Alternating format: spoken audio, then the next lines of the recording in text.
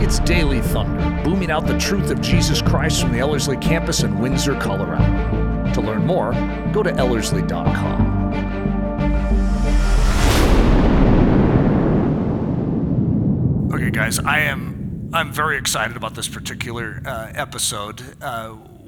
This is one of the most extraordinary stories, and you'll understand as I go into it, it so typifies something. I mean, this is very hard. I'm dealing with one of the most exceptional lives in the past couple hundred years, but I could even say possibly in the past 500 years, an exceptional life.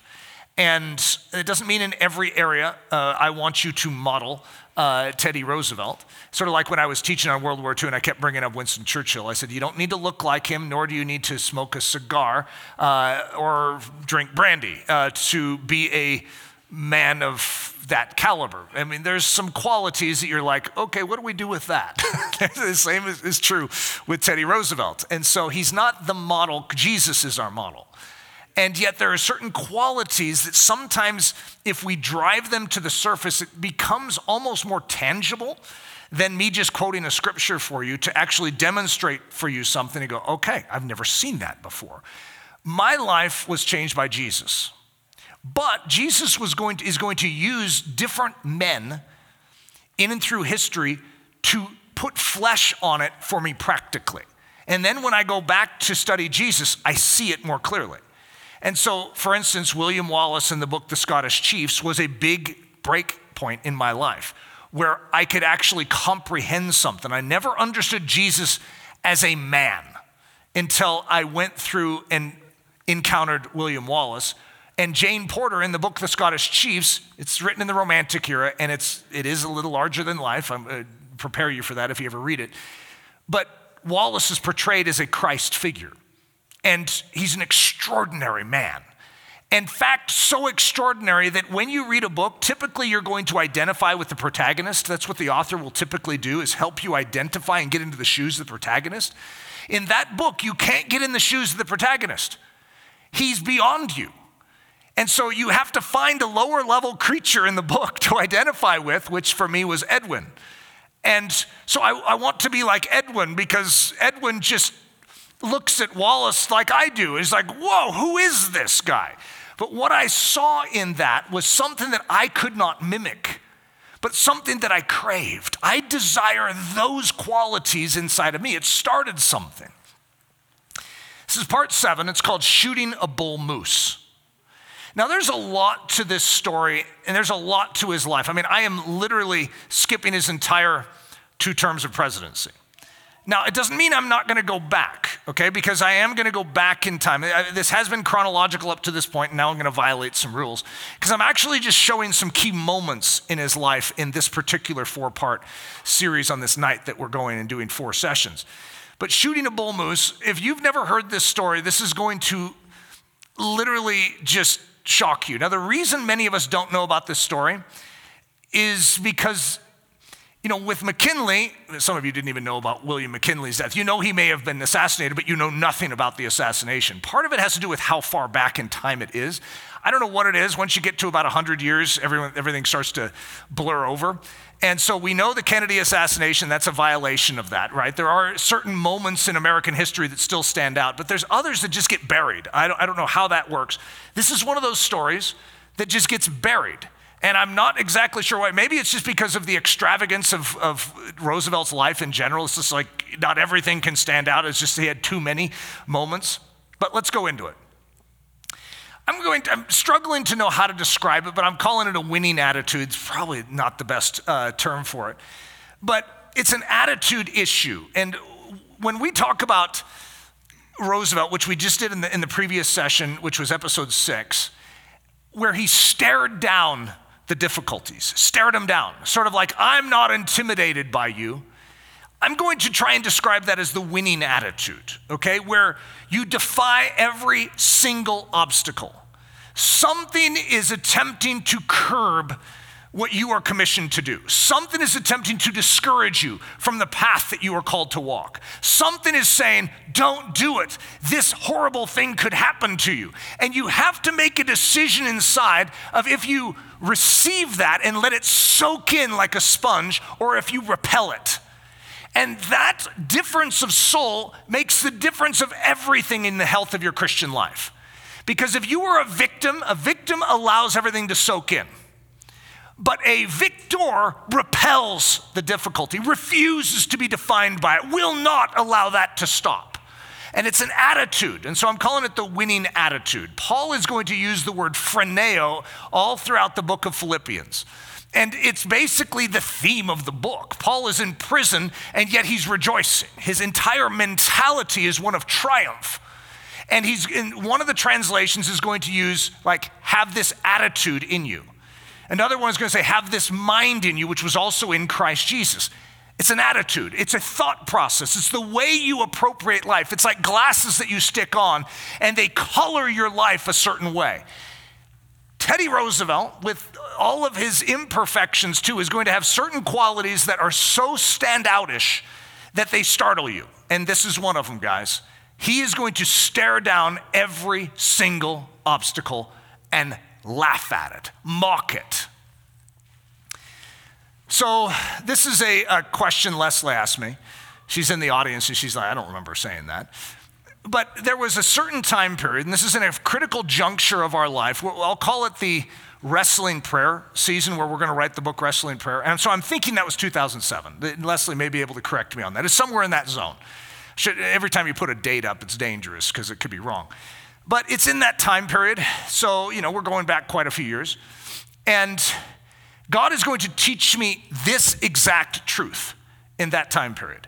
And that is that I am a child of Jehovah God. The enemy is defeated. I know these are obvious statements, right? Therefore, I have authority over him, and I will not be bullied anymore. I know. And so I started saying something, and I would mutter it, and my head would at first, for the first, probably year, would actually make a jerking motion. Every time I'd say it, I'd say no. The enemy would present a thought, I'd go, no. It was my way of hitting the thought. It's like with my head. I learned how to not do that because that looked like a tick. But for this whole season, the enemy would come in, no. And I learned to not be a sponge. No longer am I going to be defined by the enemy's business, by his agenda. No longer is Eric's soul sponge-like. Eric's soul is going to reject what the enemy is trying to do. No, was my answer. So Leslie's quote, what are you saying? All I say is no. That's my answer. All I said was no. And so it's like, there must be some way that you're saying it. Yeah, it was the way I was saying it. Is I'm saying it with faith. I know that this shield of faith repels all the fiery darts of the evil one. That's my secret, guys. I know it repels them. Some of us know that the shield of faith does repel it, but we don't know that our shield of faith that we're holding repels it. You need to know that the shield of faith repels all the fiery darts of the evil one. The power of no. The immediate reaction to the damper pedal. When the enemy comes in to try and dampen your life. And by the way, I need to hear this message because I feel like in a strange way, now that I just turned 53, I have a fresh movement against my life to say, I think you're past your prime. Now, what's funny is the enemy's already tried this on me. I think it happened at the age of 30. Then it happened again at the age of like 38. Then it happened when we started Ellerslie, which is the year 40. I had a huge movement against me saying, Eric, you're expired goods. Shut up.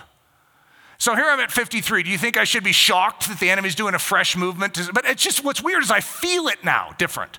It's like my body just is more lumbrous. It's not as fit easily. It easily gets out of shape. It's really frustrating, right? And so it makes more sense that I'm expiring because I'm actually feeling, whereas when I was younger, it's like, no, I have plenty of energy. Yeah, but now my body actually feels like it'd be better to let young guys deal with these things. And maybe I should think of retirement. Now, I'm not actually seriously processing these things. I'm saying this is the bait to Eric Ludy, is that, Eric, you can't keep that pace up. And so the power of no. What does Eric need to practice right now in this season of my life? No. I know what I'm called to, and I'm going to finish with my running shoes on. I'm not taking them off. There's no such thing as retirement for Eric Ludy. So we're going to go and visit the Milwaukee Auditorium, October 14th, 1912. Now, many of us have never been there. We have no clue what happened there, and that's why I'm going to bring you into the moment. Teddy Roosevelt is going to step up onto the stage. And he is going to be presenting a speech. And this is the first words to the speech. Teddy Roosevelt said, "Friends, I shall ask you to be as quiet as possible. I don't know whether you fully understand that I have just been shot." How do you think, being in the audience in that moment, what that would have translated like? He then proceeded to open up his shirt and show his bloodied undershirt. So I'm going to give you the background of what's going to lead to this moment, and then I'll give you a little more of the speech. I mean, this is extraordinary, guys. It's truly extraordinary. So at around 8 p.m. that evening, this is a late speech, Roosevelt entered his open-air automobile outside of the Gilpatrick Hotel in Milwaukee. He stood up in the vehicle to wave his hat with his right hand at the applauding, cheering crowd.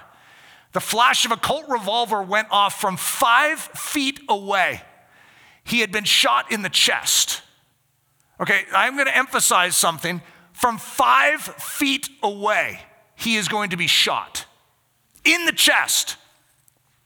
The cheering crowd suddenly turned into an angry mob wanting to kill John Schrank, who was the shooter. So an eyewitness is going to say this: the coolest and least excited of anyone in the frenzied mob was Mr. Roosevelt. Listen to this statement from Teddy. "Don't hurt him. Bring him here. I want to see him." After a tussle, John Schrank was placed in front of the wounded Roosevelt. "Why did you do it?"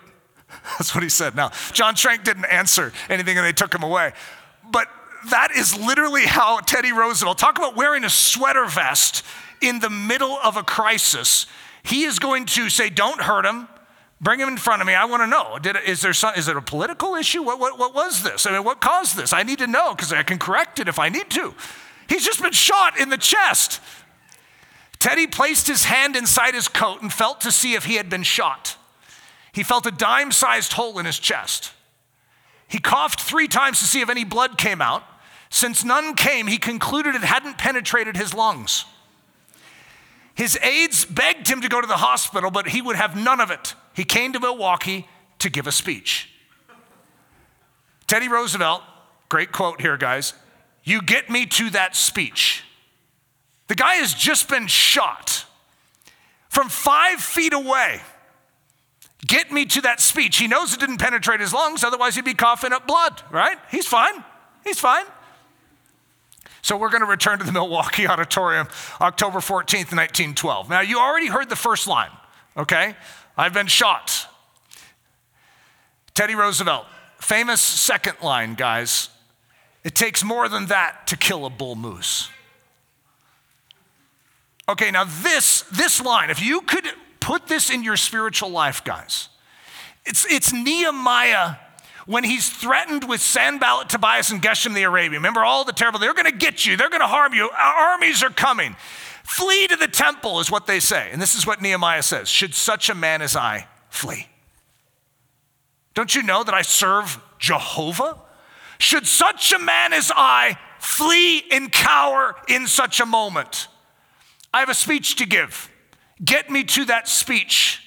It takes more than that to kill a bull moose." You see, there's a lot that is going to come against our lives. And for most of us, it doesn't take much but a little flick of the enemy's finger and we're laying on our back paralyzed.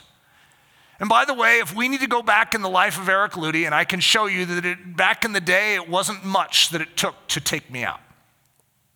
I had an extreme problem with anxiety when Leslie and I were first married. I didn't know it until we packed up our vehicle and tried to make it out to Colorado, and I left my grill on the back porch. I already filled up the Ryder truck, and I ended up on the ground paralyzed with anxiety. I mean, it's embarrassing, guys. All I'm saying is it doesn't take much to knock some of us out.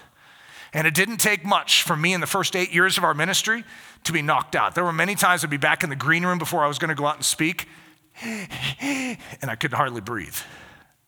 And yes, I look back at those days and I'm rather disappointed because it doesn't translate as well as this story does.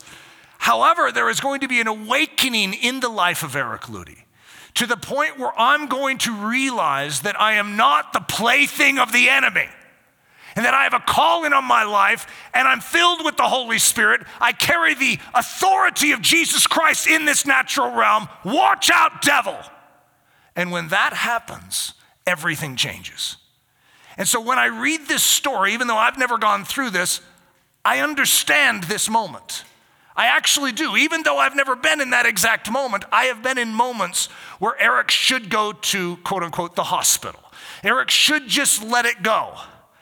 And those are the crowded hour moments. This is a moment that is going to define Teddy Roosevelt, in my mind, almost more than any other. So he removed his speech from his coat pocket and showed the bullet hole through it. It is likely that his thick overcoat, his steel-reinforced glasses case, and his unusually verbose speech saved his life. Here's what Teddy said. Fortunately, I had my manuscript, so you see I was going to make a long speech. And there's a bullet. This is where the bullet went through, and it probably saved me from it going into my heart. The bullet is now in me, so I cannot make a very long speech, but I will try my best. Okay, guys, I'm calling this the winning attitude, which is way too smallish of a word to describe whatever this is. But this is an attitude that defies something attempting to curb, dampen, or hinder what this man knows he is there in Milwaukee to do. I came to give a speech. That's his mindset. There are so many moments in ministry where you know God's calling on your life. You have a clear sense of what you're supposed to do, and there is obstacle after obstacle after obstacle. Just give up. Eric, come on. Normal humans wouldn't keep going.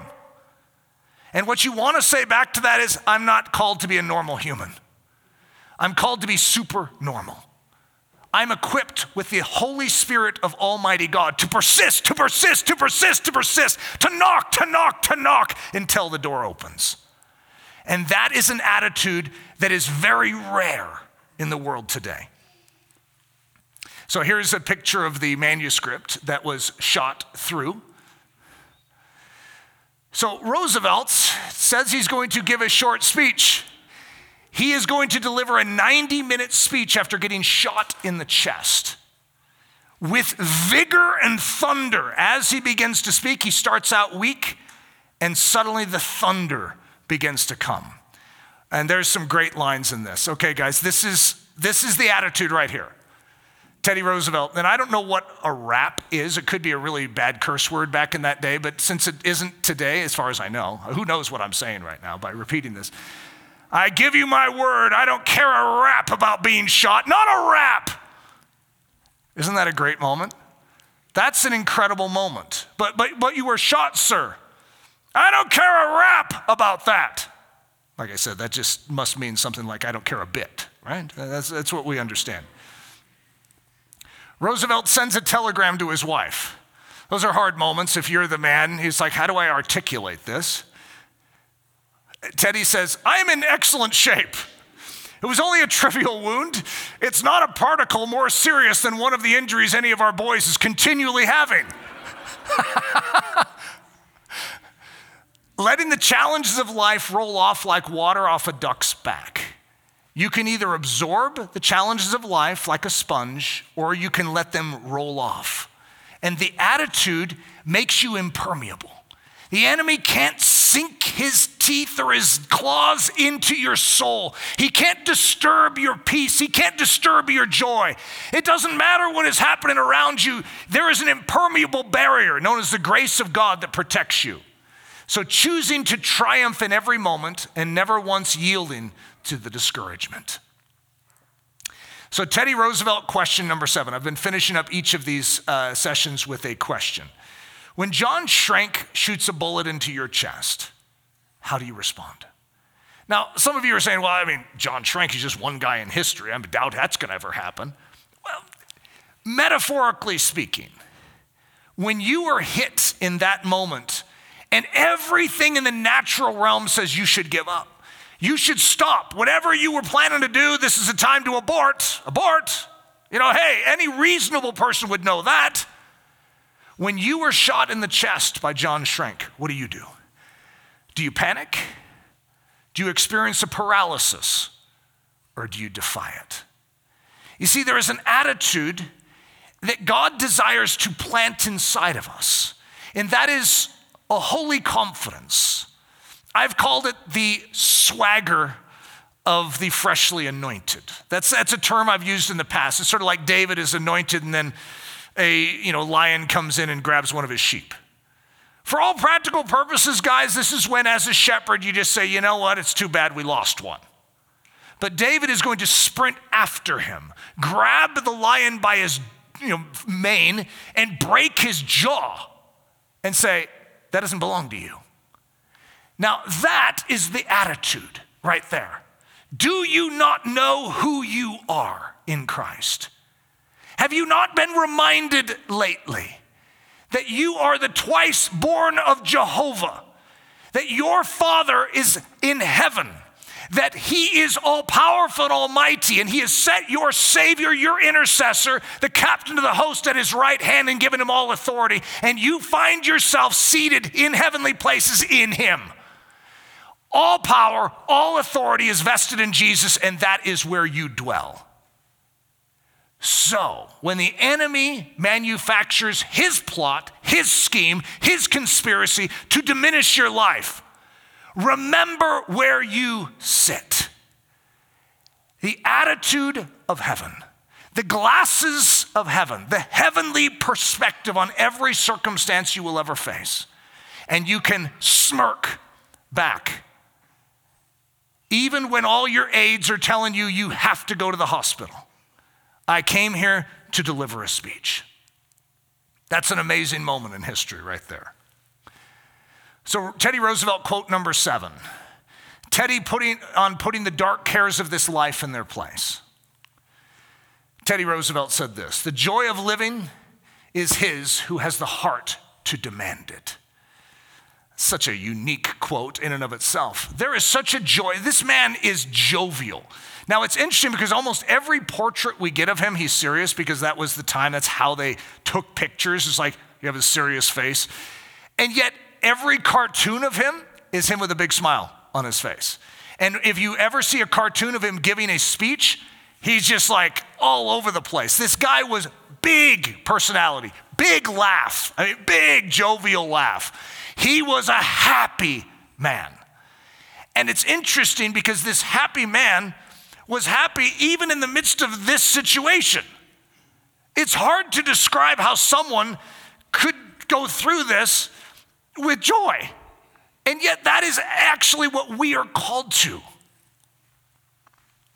Lord, whatever that is, we crave it. We desire it. Lord Jesus, I pray that you would train our souls to know how to defy, to be impermeable towards the difficulties, the challenges, the damper petals of the enemy working against us. Lord, cause us to triumph. We ask for that in the name and the authority of Jesus Christ. Amen. Daily Thunder is a listener-supported production of Ellerslie Discipleship Training. At Ellerslie, we are laboring to rouse the Church of Jesus Christ out of its lethargy and build brave-hearted Christians for such a time as this. If you'd like to learn more about Ellerslie, our discipleship programs, or support the ministry financially, please go to ellerslie.com to learn more. Thanks for listening.